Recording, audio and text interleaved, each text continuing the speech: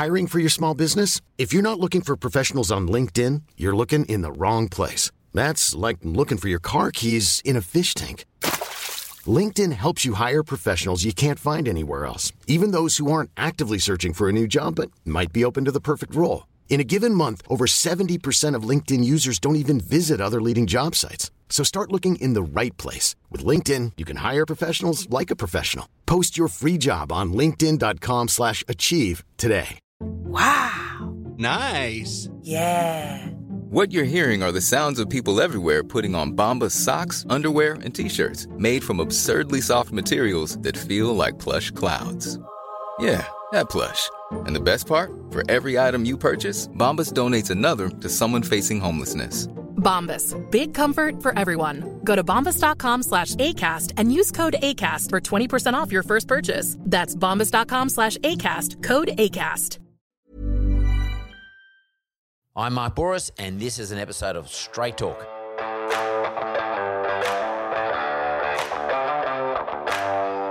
Now, this is a bit of a different chat today. I brought my financial advisor, Peter Simpson from Shaw & Partners, onto the show to talk about investing. Yep, you're all at home. You might want to start investing. Gone are the days of relying on bank interest to grow your wealth. You've got to look for other ways to do it. One of them is actually investing into the share market. More and more people are looking to invest in the share market, especially since this pandemic has knocked us around so hard. And it's becoming increasingly accessible. Yep, investing is getting easier. You've got kids on TikTok sharing their sometimes ill-advised investing tips. And there are investor apps where you can hand just as little as $5 over and you become an investor. So I thought, why don't I bring on my own advisor onto the show to talk about things like cryptocurrency, the share market. Is everyone, for example, excited about AfterPay? When should I invest? When should I sell? Things to consider before making that initial step towards investing. So it's time for No Bullshit with Peter Simpson.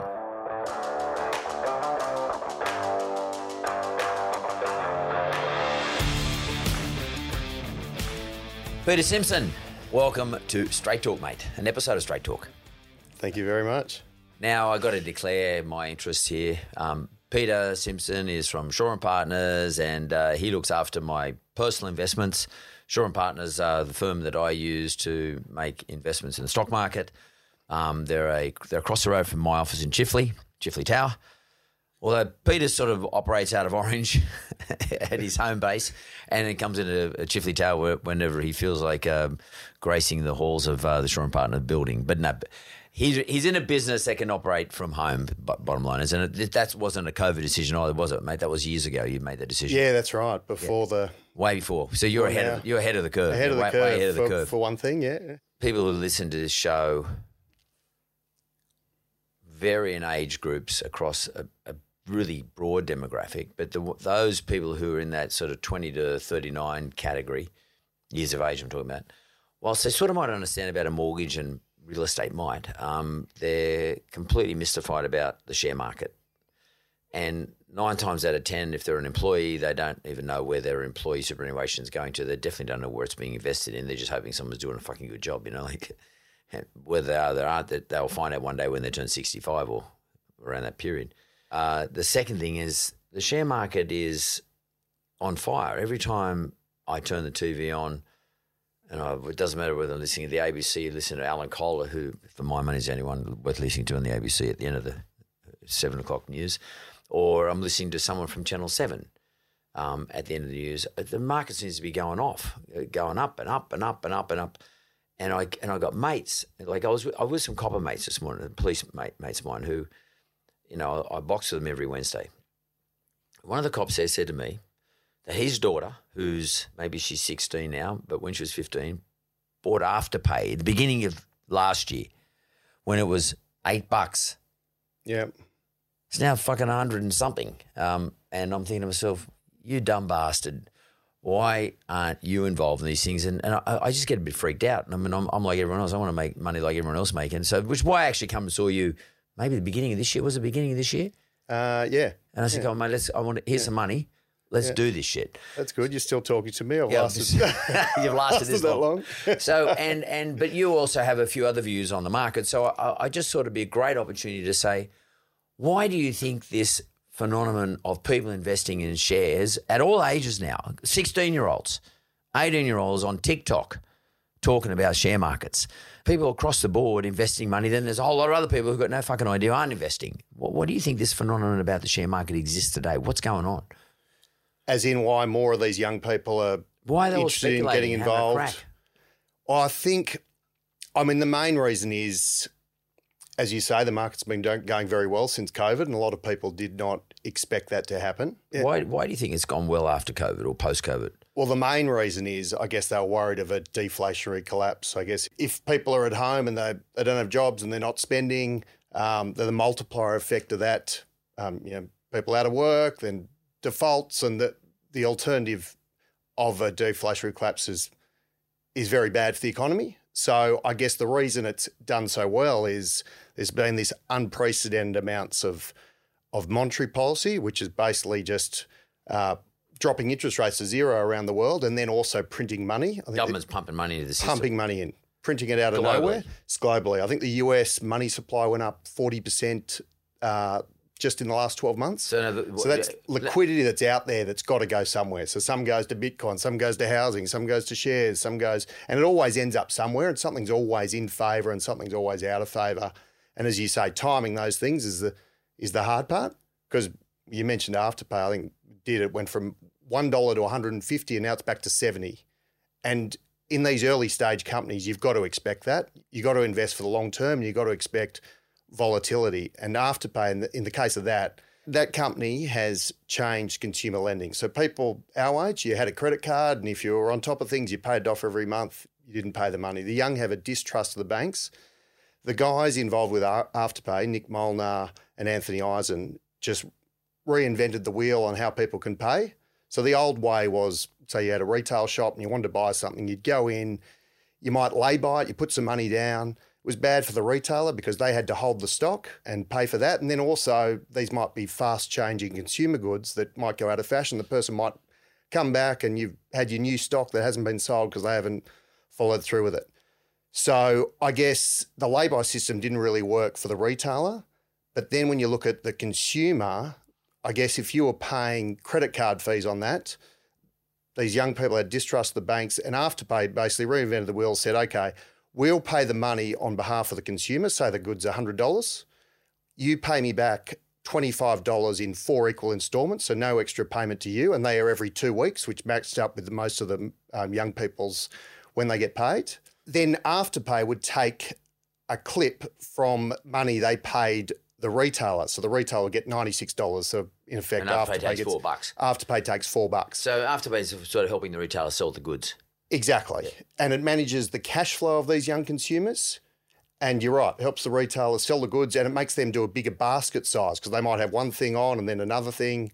But but these young people investing in AfterPay, are they so smart? If they have, they've recognised that it was a great business model because you get that 4% and you get it over 8 weeks basically for AfterPay, and then they start out with a small amount like $100. So there's not much risk to AfterPay. If you don't pay it back, they lose $100. But their algorithms get better of knowing who to lend to. Yeah. But then the other big bit about AfterPay is that 4% that they get over 8 weeks, they can do again and again over the year. So I don't know what that works out, 8 or 9 times or something. So they, instead of getting 4%, they get a 30-odd% return on capital, massive returns, and relatively low risk because they start off small and they've grown. The interesting story about that one was, and this is, I guess, how things have changed so much, that a business can grow so quickly now that it didn't used to be able to. So in AfterPay's case, they got, I think it was just before Christmas, they wanted to get into the US. I think they've been trying to get involved with the Kardashians, who have millions of Instagram followers. I think it was Kylie Jenner who does the lipstick and makeup kits. She contacted them, gave them a few days or some very small amount of time, said, I'm about to do a new range. Can you do it on AfterPay? They managed to do it, and she had 100 million followers, and then bang. So, I miss a lot of stocks, and sometimes I get some. That was one I was lucky enough to have from an early stage for clients. I've been basically just trimming it along the way. But on that one, because I'm above that generation and I don't use AfterPay, but my wife does a lot of online shopping, and she was going, I'm seeing this AfterPay everywhere. I'm seeing it on Peters of Kensington. I'm seeing it here, I'm seeing it there. So maybe those young savvy consumers were using it and thought this is consumer oriented, this is what I want, and this will displace credit cards. Because, and that's what it's done. I guess what it's fair to say is that Peter works at a stockbroking firm, and they tend to look after the more sort of say sophisticated investors, whereas these people are probably buying it through CommSec accounts or whatever. These young kids, they definitely don't come to you as a stockbroker. But nonetheless, I mean, the reason I wanted you here today is to sort of explain where this momentum is coming from. Like, all right, we've got the kids investing in AfterPay because they know more about it. They're probably experiencing it. Somewhere along the line, they got the savvy to say, why don't I invest in these stocks? But then let's just put them aside because they're sort of penny dreadful investors, so to speak. I mean, they maybe represent 0.5% of the total share register of AfterPay. Then you get this flood of people who just do go through stockbrokers and say to the stockbroker, get me some of that AfterPay. Stockbroking has changed. In the early days, it was about execution, and there wasn't since I've been stockbroking since the early 2000s, since before 2000, the internet was always there. So it was never about execution. It was about advice and managing money and managing risks and protecting downside according to a client's needs. And the best way I find, and most of my clients do, is they sign a mandate and they go, look, you manage it according to this mandate.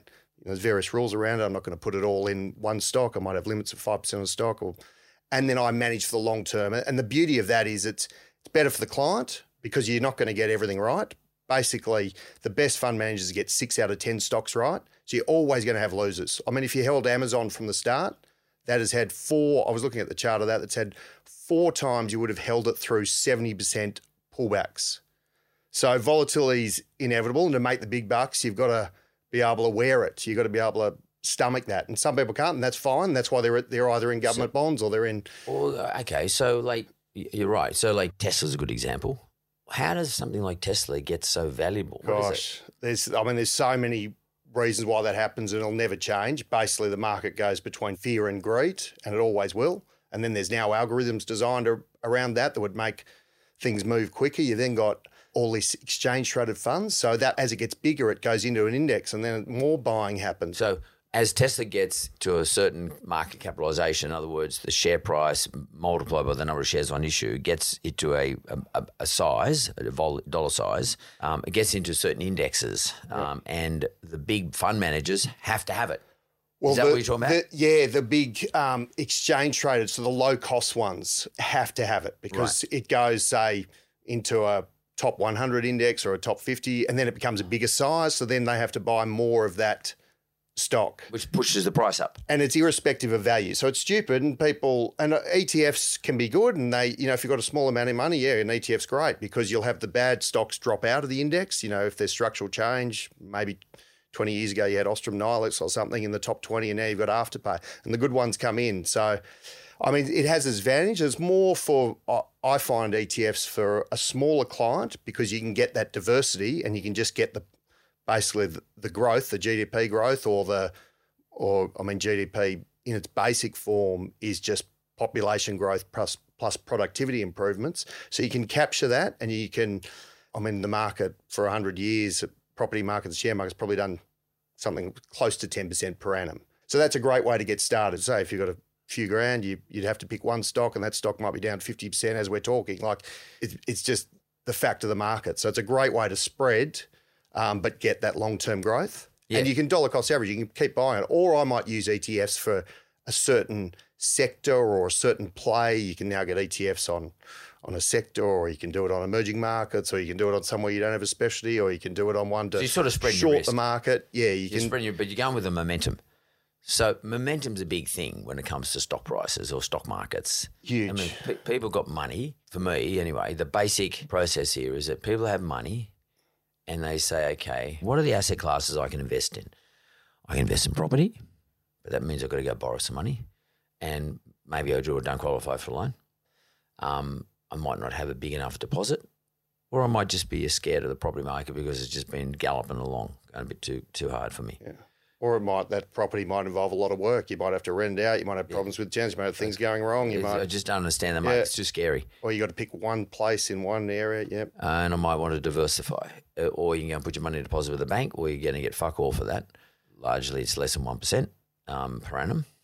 Whatever you earn, you got to pay tax on, and if you take away inflation after you pay the tax, you've actually probably lost money, gone backwards. Correct. So, like, if you invest $100,000 and you get 1% per annum, you're getting $1,000 interest. You got to pay tax on $1,000, assuming your tax bracket's at the higher end. You're going to pay $400 of that $1,000. You lose you with $600, and inflation is running at say 1.5%. You've actually gone backwards. Correct. Your original 100,000 is now 90. Buying you less. That's right. Okay, so that doesn't make sense. Yep. And then there's stock market. This other sort of exotics, which most people don't understand, and they're pretty dangerous. So momentum is, I think anyway, and you tell me, momentum is sort of caused because maybe there's no other alternatives, or the stock market represents one of the best alternatives. It's not fundamentals. Or you just don't want to miss out. Someone else is saying they've got fear of missing out. Well, that's me. Yeah, FOMO. That was me. Fuck me. Everyone seems to be making shitloads of money in the stock market. I'm going to get in. Yeah. So put the fear of missing out bit. I mean, that's greed. Yeah. That's me being greedy, yeah. Okay? And you said earlier fear and greed. Yep. I'm buying because I'm greedy, okay? I mean, in a funny sort of way. But there's money, you said earlier, there's a lot of money, a lot of liquidity. When the US government puts $2 trillion back into the economy, when the Australian government puts $800 billion back into our economy, everyone goes, that sounds great because I haven't really seen it. But it actually ends up in our pockets somehow. Eventually it makes its way into the system. It's starting to make its way into the system now. It's got to go somewhere. It's going to, and you make it at the end of the day. You got profit. You got to invest it somewhere. What the fuck are you going to do with it? Yeah, there's so much to talk about, isn't there? Because there is a lot happening. But are you seeing that now? Is it massive momentum? Absolutely.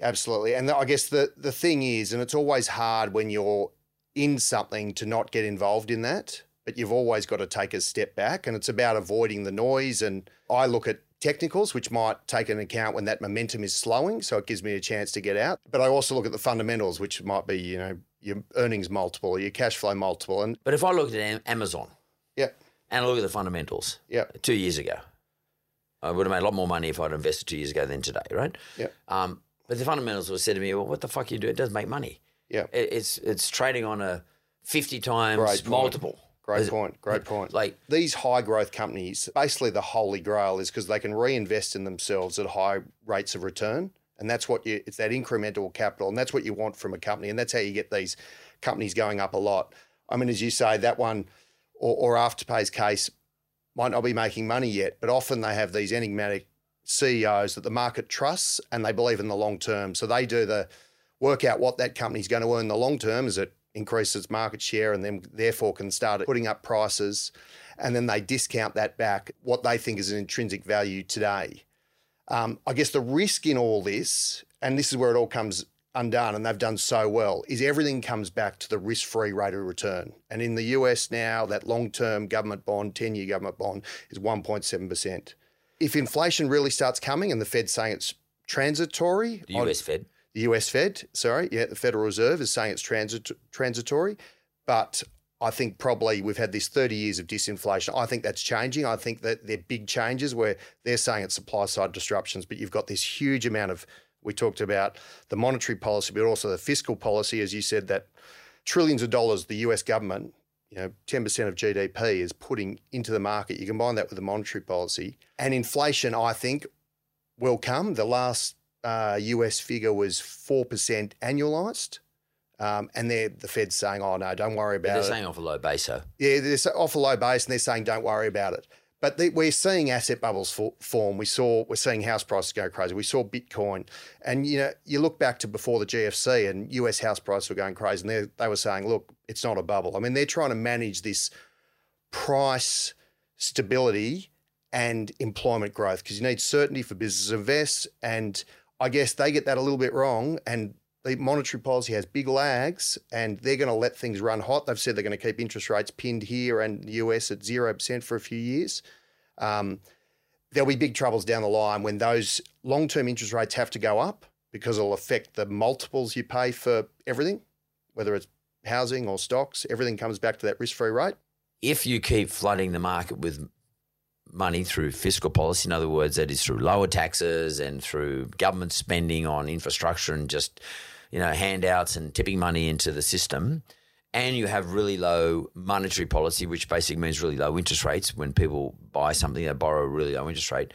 That's sort of flooding the market with they call it liquidity, but flooding the market with cash. That's right. And when there's a lot of cash, if it somehow makes its way to me as a business owner, which it can do, or it might make its way to me as a wage earner because the business I'm working for might decide to start to pay us bonuses, or might decide to increase our wages, or alternatively, or as we get closer to full employment, they have to pay. The unemployment number starts to drop. That puts us in a better position to negotiate a better deal. Yep. For example, restaurants, because there's no immigration at the moment into Australia, restaurants rely heavily on immigration. To run the restaurant, both as cooks and chefs and front of house and wait staff, etc., like that.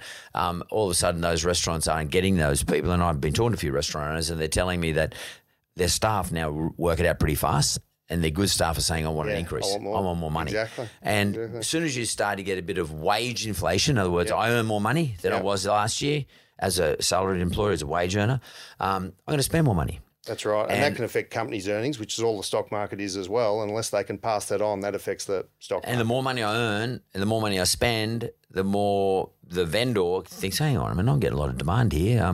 Maybe I'll just tweak the price a little bit. I might just put the price up. And once they go up, they don't ever put them back. Yeah, so you start to see inflation starting to come along. So these are the things that the market, there's a lot of rumblings in the market. There seems to be parallel markets at the moment, or parallel thought processes at the moment. There's a lot of rumblings in the market that I'm reading and hearing in your market, that is, the stock market, whereby some are saying we might start to see some inflation, both here and in America, because we've been hit up with so much liquidity from governments, fiscal policy, monetary policy, every other damn thing. And we might start to see wages, a little bit of wage pressure. In fact, the governments want wage pressure. They want wages to go up because it looks very good politically. Absolutely. If people's wages are going up, people go, wow, my wage is going up. I'm very happy. Everyone's happy. And as their wage go up, though, we tend to spend more. And as we spend more, we put pressure on inflation. And as inflation goes up, all of a sudden the risk-free returns start to go up as well. The government bond has to respond. And all of a sudden the gap between risk-free and risky investments or riskier investments starts to narrow, and that puts pressure on the share price. Absolutely. Downwards. Absolutely. Well, I guess the other thing to inflation, there's the demand side and then there's also the cost side. We've seen all these costs, whether it's from lumber go up 70%, we've seen even thermal coal's gone up 50% in the last few months. Like everything, the average of all those commodities gone up about 50%. And when you say about this, that risk-free rate going up, I guess hopefully there's a more simple way for people listening to understand. At the moment, the share market, because you look forward to what it's going to earn next year, is on 17 times earnings as an average. If you inverse that, you get what's called the earnings yield, so what those companies are earning, and that's around about, say, 6%.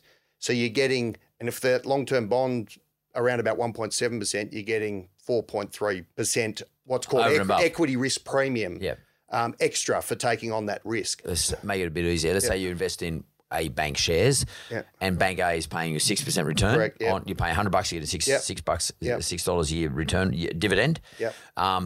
And if, let's say, the long-term bond is 2%, you're getting an extra 4% for taking the risk of investing in the bank. Yep. That's the bottom line. That's the way it's That is the bottom line. That's the bottom line. And I guess if, say, those long-term interest rates go from 2 to 5%, then to get that same 4% equity risk premium, 9% as well. Then, let's say it goes from 2 to 4%. To keep that same equity risk premium, your PE multiple of the market would have to come back 20%, so it would go from 17 to 14 times. Yeah. So, which means, but I think these are more problems in 6 to 12 months' time. I think maybe things are a bit overheated at the moment. Maybe needs a bit of a flush out. That's my whole point. Like, I'm trying to work out, is the whole market overheated, or are the sectors of the market overheated, or is our domestic market overheated relative to the international market, or what's overheated? What, in your opinion, what do you think is overheated? Oh, okay. I mean, until recently. Or are you just nervous about fucking so many people making so many investments? I mean, or is it more fundamental? I mean, the easiest way to, I guess,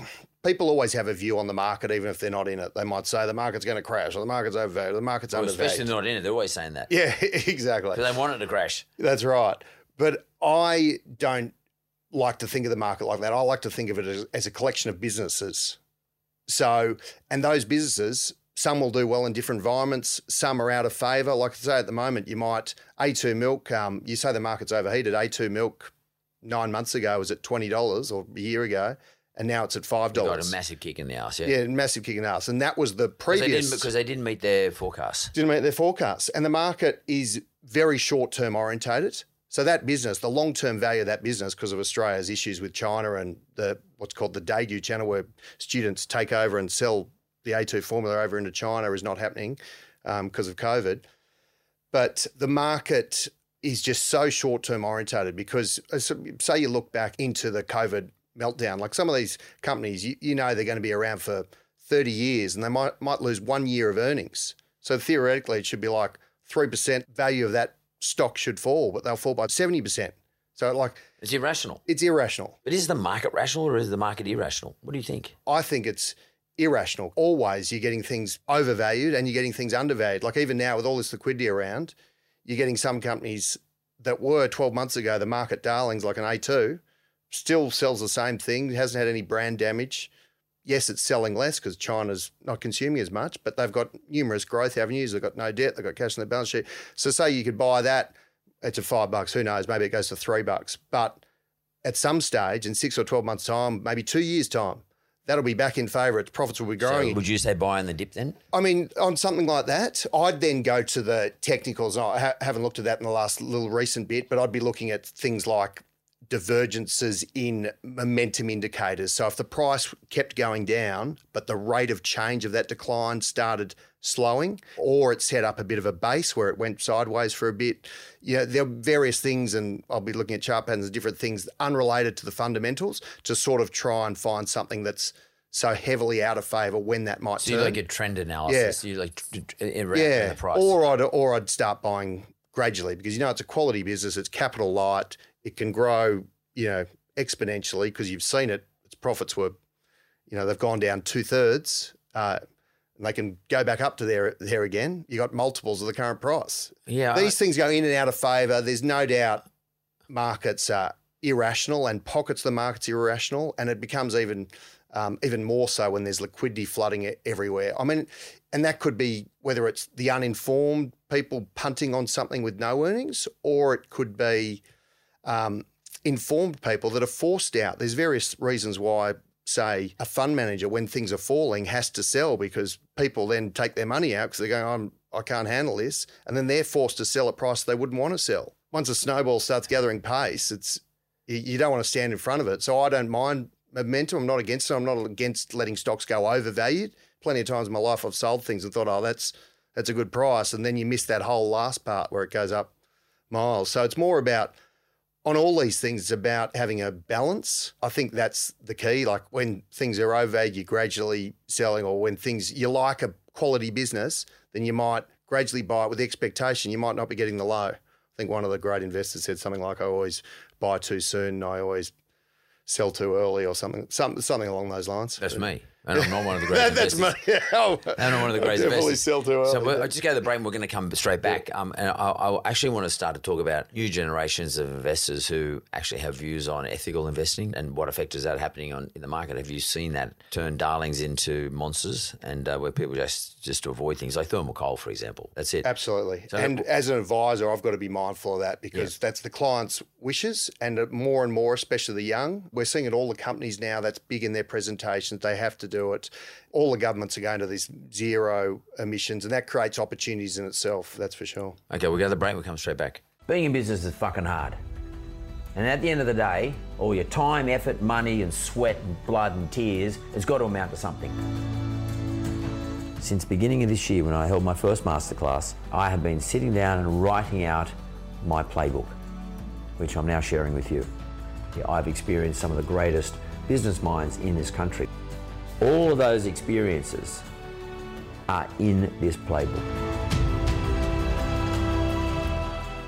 Peter, I mean, you all got your mates, your families, and you go to the barbecue and they ask you what you do, and you say you're a stockbroker, and people automatically think, you know everything about the fucking stock market. And and I guess my views on, like a lot of things as we get older, your views change and you're constantly trying to learn and hopefully not make the same mistakes too many times. But inevitability of the stock market is no matter how good you get, you're always going to be making mistakes. And I think that's one thing I've learned. I always had this fixed mindset, And now I've taken on more of that growth mindset where you're going to make mistakes and you're going to learn from them. And my views have evolved, my views on different stocks, the way I do my business, plenty of things. So you get better at filtering out the noise and focusing on what actually does move a company and move a business. And different businesses have various drivers that make a difference. And otherwise you might read a lot of noise in the papers that might not affect it at all. So do you ignore all what's written in the papers? I mean, do every morning do you pick up the Fin Review and I pick it up and I just glance for stories. But no, in the early days, I used to read everything in the paper. It's going to sound bad to journalists, but sometimes I might even use it as a bit of a reverse indicator, like if it's becoming well heated or well talked about. As much as you want to be a robot, it's hard to be a robot sometimes. Like a recent example was I started, for various reasons, I thought Crown was exceptionally good value. It had quality assets, and that's what you're looking for. Like you're saying, if you've got Crown Casino in Sydney or I own the Perth one or the Melbourne one, they're quality assets. They're going to be around. It's not going to be taken over by another 10 casinos. It's a symbiotic relationship with the government. They're getting the monopolies. But there was all this news about royal commissions, money laundering, et cetera, and I was looking at it, I'm going, this is actually very cheap. I like this stock. Major owner there, Packer, that's probably willing to sell. It's got people that have bid for it in the past. It's got people on the share register that own shares that would be interested in their assets. Blackstone was there, and it's got people that would benefit, like Echo, by getting rid of a competitor. So all these reasons that look cheap. I started buying for clients, and then you just every day there's a new thing in the paper about new negative things. And I didn't even get through all my clients because I was just thinking, I've got time on this one. I don't need to. And then whatever, a very short time after it's bid for and it's up 30%. So some clients got it and some missed out. And okay, Crown's actually a good one for a number of reasons. What effect do those ethical views have on a stock over time? I think it'll have a bigger and bigger impact. I think it'll be really big. Like you say, like previously when I started doing discretionary portfolios and managing it, taking it out of the client's hands, doing it on my own according to a mandate. Big issues then were things like I don't want gambling, so I don't want tobacco, or I don't want, more recent times, maybe I don't want coal. But going forward, I mean, my clients are normally older clients with decent-sized super funds, and the older generation, taking a broad brush, but is less concerned about these environmental issues. The younger generation have learned at school, it's big. Like you give them a plastic straw from McDonald's, they'll blow up. Yeah. Which is fair enough, which is all good. But it's sort of like it's all part of this melting pot of different generations. But I've seen it in companies, and companies are being really particular. They have to. In terms of clients, not really. I should be doing that discussion more. But every company, like even if you think it's clean, is going to be doing something. So it's really hard. I mean, there's exchange-traded funds that can invest in so-called ethical stocks, but what the measures of different stocks they do is another thing. I mean, these things will naturally change anyway. Like if say thermal coal prices have doubled, but that's probably a shorter term thing because you need this baseload power while this transition's happening, and there won't be new. Governments won't allow new mines to be built. Bankers won't allow money to be lent to raise money to do new mines. So the ones that are there actually can do quite well for a bit and make some good cash flow. But their future is limited. But their future, naturally, you're right. In 30 years, we won't be talking about coal stocks. You've got to work out when to get off the bandwagon. That's right. And in the interim, you've got this uranium that's clean energy. You've probably got thermal coal still there. You've got gas. Until we get to the better, all these other forms and technology. I mean, I can go back to the 80s when I used to invest a fair bit, and I was one of these, 30-year-olds, like I guess that exists today, who I'd have a crack at anything. And I never forget, there was a bloke in Perth, his name was Peter Briggs, and he had a business called Ferrovanadium, and it was some sort of listed entity. It was some sort of particular mineral that you got out of the ground that was used for something in particular, and it looked like he had control of everything. And all the stockbrokers around town, all the old school guys, like the County Net West guys, and all who I sort of used to hang out with a bit, they were all the same age as me. Everyone was talking about it, like it was mental. Yeah. And I thought, that's it, I'm buying some. Yeah. And I bought some, and they went from, like, I can't remember if it went from $1 to $9 or something like that. And there were a lot of stories around about other companies that did this sort of stuff in those days. But of course, Ferrovanadium then went from $9 to 20 cents. Yeah. And the guy ended up in jail. And West Australian guy. And of course, I didn't sell at $9. I sold at 20 cents. But once the momentum starts to move against the stock, and the stories start to float around the system, irrespective of the fundamentals, it can drive a stock to nothing.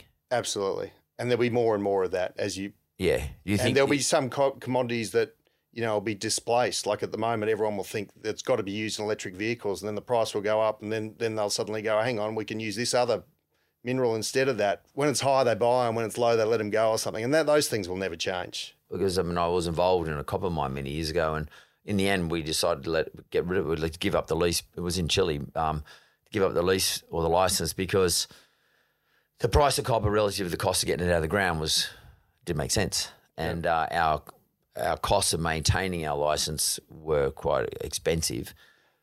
I mean, I keep thinking to myself, fuck me, I wish we still had it today because the price of copper is ridiculous and it still costs the same amount to get it out of the ground. Yeah. So you make a lot more money. Well, we've seen that with uranium since Fukushima, with all these uranium plants are shut down because the price got so low, but that price will go back up again. They'll all restart and they'll all make a lot of money.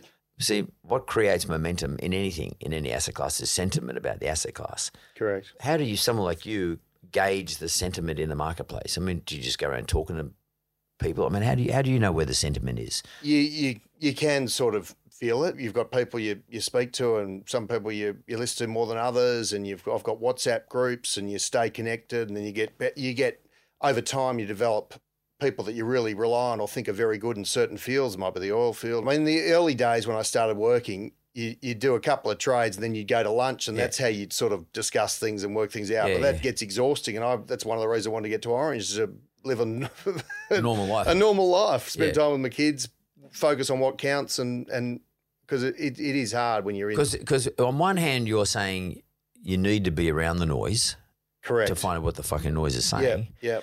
But on the other hand, sometimes the noise, you've got to get rid of the noise. True. And not be convinced by the noise. That must be true. How hard. I mean, because the way I see all momentum and sentiment at the moment, it's all just listening to the noise. It's all investing in the noise. Yeah. It seems to me that a lot of the people who are investing and creating this momentum for no fundamental reason, just no fundamentals, are not in a position to move away from the noise. They're listening to it, investing it. And it sort of bothers me a little bit. Well, my best ideas, especially in the blue chips, the established companies, are when sentiment is extremely poor. Like sentiment against Crown was extremely poor in that scenario. Yep. But even with the market, the same thing happens. When sentiment's poor, that's a great time to buy. And there are different ways you can get indicators of whether sentiment is high or low. There's fund managers surveys. There's these things we can get and we get access to. And when that's one of the, flags or ticks in the box. That's a really good point. You can buy on momentum because everybody else is investing. You just got to be before, like a Ponzi scheme. You want to make sure you're not at the end of that cycle. Yep. You want to be, you'd be good to be at the beginning, but it's unlikely you're ever going to be at the beginning. And that's when the risk rewards are at its worst. When you're at the end of momentum, everyone likes it. That's when you can really, if there's an announcement that comes out, that's when you get 70% in a day or something. Right. Or you can go back to the old adage of brokers, buy low and sell high. In other words, the amount of money you make is based on the entry price. So what you're saying is maybe instead of just looking at what's popular, what's become unpopular all of a sudden where the sentiment's a bit low, and then you say, well, okay, but what are the fundamentals about that particular bank industry? Let me pick a bank. Let's take Westpac at $12 during the COVID period. It's now, I don't know, 25, 26, whatever it is. A year later. Literally a year later. And that's 100% return plus. And all the smarties that tell me, mates of mine, I bought Westpac. Yeah, of course you did. But, which kills me. But I didn't even think about it. But you could have bought anything then. You could have bought anything, but some of the things didn't go up. So that's right. And Westpac is a leverage play. It's a good example, isn't it? So you're right. It is a good example, and it's going to go up more than others. And CBA, $100, like... Oh, no. Unbelievable. But basically they provisioned for all these bad debts and then they didn't happen. So then they take these provisions out and suddenly their profits are very strong, and now they're doing capital management and doing extra dividends and things like that. But in that position, I guess you had to be looking forward. You got to look forward and you got to say, okay, things are bad. How long is this going to last? Things are bad. How long is it going to last? And the people that can do something about it, are they going to sit here idle? I was thinking, no. I mean, if you break GDP down, it's household consumption plus business investment. Government investment. Plus government spending plus exports minus imports. So the levers they had was they could throw a heap of money fiscally, which they had to, because otherwise they're going to have riots because people are out of jobs. They'll throw job seeker at it. And also they're going to bring the cost of borrowing down because they need to get people out there going, spending, borrowing, and get that multiplier effect, that confidence effect. House prices go up. They can draw on that. They can spend. And so I guess, what have they done in the past? Are they going to sit there and do nothing? No, they're not. So you're right. It's a great time, but you've got to be able to say buy it at 12 and be willing for it to the next day to be $10. Well, that's the point. So the second part and have money. You've got to have cash to do that too. You've got to not be tied up in other things. You can't be borrowing them. So the second part of goes with buy low and sell high as a fundamental premise in buying in the stock market, as opposed to playing the momentum game, okay? The second premise is you've got to be able to afford to hold it. Correct. You can't be in a position where you're borrowing money, you've got a margin loan, or you can't afford to pay the interest payments, or whatever it is. You've got to be prepared to hold on to it. So we're going to run out of time, but one of the things I just want to look at quickly is the relativity of returns. So if interest rates the cash rate stays very, very low, which the Reserve Bank says is going to, for the next 3 or 4 years, and let's assume that's the truth. Yeah. We never know, but let's assume that's the truth for the moment. Then share prices in those entities that pay dividends are probably going to go up because people can't get as good a return anywhere. Absolutely, and then money flows to the next thing.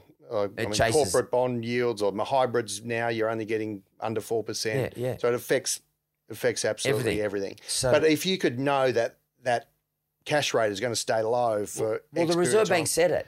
I know. I mean, like, how much weight do you put in that? Well, I guess if they are, the Federal Reserve and the Reserve Bank if inflation, say, in the next year or two really spikes up and they keep that pinned down, then that's why I have some gold in portfolios. That follows real returns. That's your nominal interest rate minus your inflation rate. So if they keep that interest rate at zero and inflation starts going up to 5 or 6%, then gold price, well, because that's a store of value. Gold, yeah. I mean, it's just an example, only because gold's been around for thousands of years. There's a holding cost with gold. It's a scarce asset. These central banks used to be, the amount of money they could issue was backed by gold. Now they can do any amount. That's why it's all about the diversification of a portfolio. Like there's risk there. There's always, we could be wrong and we could go into deflationary spot, but that's why you got to balance these risks. And if they keep interest rates pinned down and inflation goes up, real rates are going to go more negative, and a scarce asset that holds its value for thousands of years is gold. So it's going to go up. So would you say to people, so in other words, part of their portfolio might be a bit defensive? It is defensive, but you can also make a lot of money if inflation goes. Yeah. So you say to them, put 10 or 20% of your portfolio into that, whatever you decide. Yeah, I might say have 5 or 10% or something. Whatever you're comfortable with. Yeah. But would you say to those people, buy shares in a gold mining company, or would you say buy the physical asset? Buy an ETF or something like that, a gold ETF. Well, if you buy just one company, you're having those production risks. So you might get the theme right, and you might get the gold price going up, and you actually might lose money. So I'd probably do a mix. Sometimes I do a gold ETF that just tracks the gold price, or other times I'll put in just the big gold miners like Newcrest or Northern Star that are on good cash flow models, that have long lives, that are growing their production, that manage well. And if someone was really risky, you might go to further down the gold spectrum, but they're going to be higher cost producers. They'll have more leverage if the gold price goes well, but they'll also do worse if. Okay, I'm going to hit you up now. Give me 3 areas you think we should look at. Well, I believe in this inflation trade and it's going to gather. Yes, it's probably gone too far in the short term and there might be a bit of a flush out. So I actually think the next 12 months you still want to be holding hard assets that'll protect you from that. So you might go BHP even though the iron ore price has gone through the roof and is over $200 a tonne, and eventually China will start getting from elsewhere and will go down. But you're getting a great dividend yield, you're getting fully franked. I think inflation's going to be here to stay and hard assets will be a good place. So that's a safe one for a portfolio. So miners, yep. I like the gold stocks. I really like those. They're well off their highs. They're unloved. We talk about the sentiment's not really there, but money's gone into Bitcoin and things like that gold would have previously got in this sort of environment. But I mean, I wanted to ask you because, a lot of people talk about these, like Tesla and all these international stocks. I mean, it's sort of the name, the big game at the moment. Even with his name, Elon Musk, how do you get a name like that? But he's so good at promoting everything around his business that doesn't form part of the fundamentals of Tesla itself. Yep. It's been quite brilliant. And he's actually shown him how he can manipulate prices of Bitcoin and all sorts of things. It's he was buying it and then he's selling it now because it's energy intensive. Totally. I mean, I think that made part of the profits, It's sort of like he's just trying to test his power out in the marketplace. I mean, that's what it looks like to me. I mean, but it's amazing how social mediums play an important role in momentum buying and the pricing off the back of momentum. It's just amazing to me. Absolutely. And there'll be more of that. 100%. I mean, we saw I think it was GameStop where all the young saw there were a lot of shorts and drove it up. These hedge funds that previously would win at this sort of game had to be forced out of it. And first time I've ever seen that happen. Yeah, I know. It's amazing. The power of being able to be connected these days is quite amazing. Once upon a time, it's now momentum versus momentum. The momentum was always the hedge funds pushing prices down or whatever that hedge fund might be trying to do. Yeah. But now they've actually come up against people power momentum. Yeah. Actual numbers of people as opposed to amounts of money in the can. Yeah, yeah. And it's we're heading into a new era. I mean, you've been around a while. You must be finding this fascinating, the way the market's moving around, changing the volatility. It's different sort of volatility to anything we've ever seen before. Yeah. How do you feel? Absolutely. I mean, my game, I just try, and the only way I rationalise it is it's ever evolving. I also, there's no doubt it's a roller coaster, and it always will be a roller coaster. And that's why I don't try and keep the highs under wrap, and I keep the lows not as low as they are.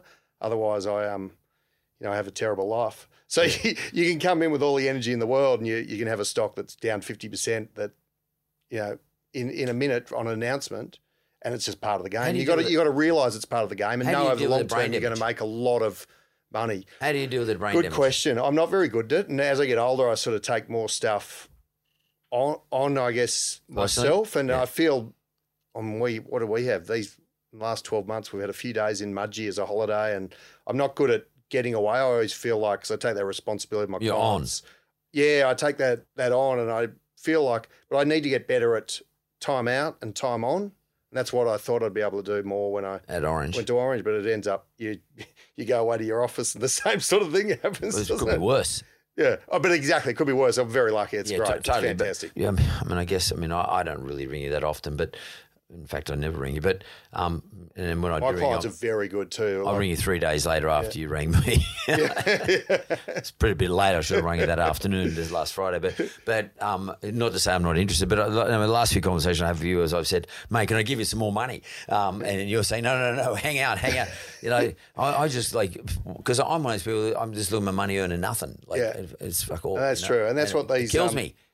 I know, and that'll bring its own problems, I guess, for people that previously were risk adverse, that are forced into things at the wrong time. I am risk adverse. You're right. Down the track. I'm risk averse, but I'm thinking by leaving it in the bank, losing. Well, that's a risk as well. That's a risk as well. That's a good point. Yeah. And I, by not doing what I've done with you, I'm actually I'm engaging in risk. Yeah, because I manage money not thinking of your overall wealth, just think of that little pile I've got. So then I try and do that under the circumstances, which will change depending on what's happening with whether it's interest rates, exchange rates, whether it's the businesses they're in, all those things. But I try and manage that risk and reward between companies. And I guess that's what takes a while to get better at. I'm not going to be perfect for sure. There's always things going wrong, and you've got to accept the markets are imperfect. Things going wrong. But it's about managing that. Like, does something go wrong? Do you sell? Do you buy more? Do you it's even if I don't do trading much these days, but even if you are, it's like what to trade, when to trade, how much to trade. You've got to be always making decisions and for the right reasons. Peter Simpson, I found this really enlightening. It's been a great conversation. It is a brain damage business you're in because it is never follows the way you would like it to follow, the way you've analysed it to follow. There's so many things that can affect it that outside of your control, and you can never predict those things ever. Like you could never predict COVID or anything else that's affected the market, nor would you be able to predict the recovery post-COVID, which is amazing. So thanks for sharing your insights. We'll get you back. Brilliant. Thanks, mate. Cheers.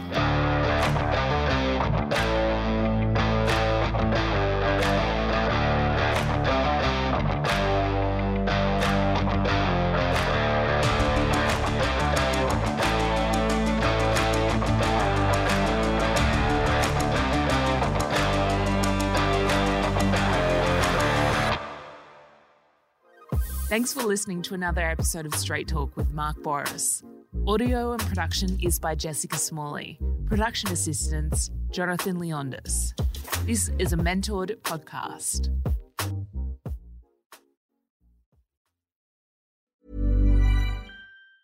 Hi, I'm Daniel, founder of Pretty Litter. Did you know cats tend to hide symptoms of sickness and pain? I learned this the hard way after losing my cat, Gingy. So I created Pretty Litter, a health monitoring litter that helps detect early signs of illness by changing colors, saving you money and potentially your cat's life. Pretty Litter is veterinarian developed, and it's the easiest way to keep tabs on your fur baby's health right at home. Go to prettylitter.com and use code ACAST for 20% off your first order and a free cat toy. Terms and conditions apply. See site for details. Hey, it's Paige DeSorbo from Giggly Squad. High quality fashion without the price tag. Say hello to Quince. I'm snagging high-end essentials like cozy cashmere sweaters, sleek leather jackets, fine jewelry, and so much more. With Quince being 50 to 80% less than similar brands. And they partner with factories that prioritize safe, ethical, and responsible manufacturing. I love that. Luxury quality within reach. Go to quince.com/style to get free shipping and 365-day returns on your next order. Quince.com/style.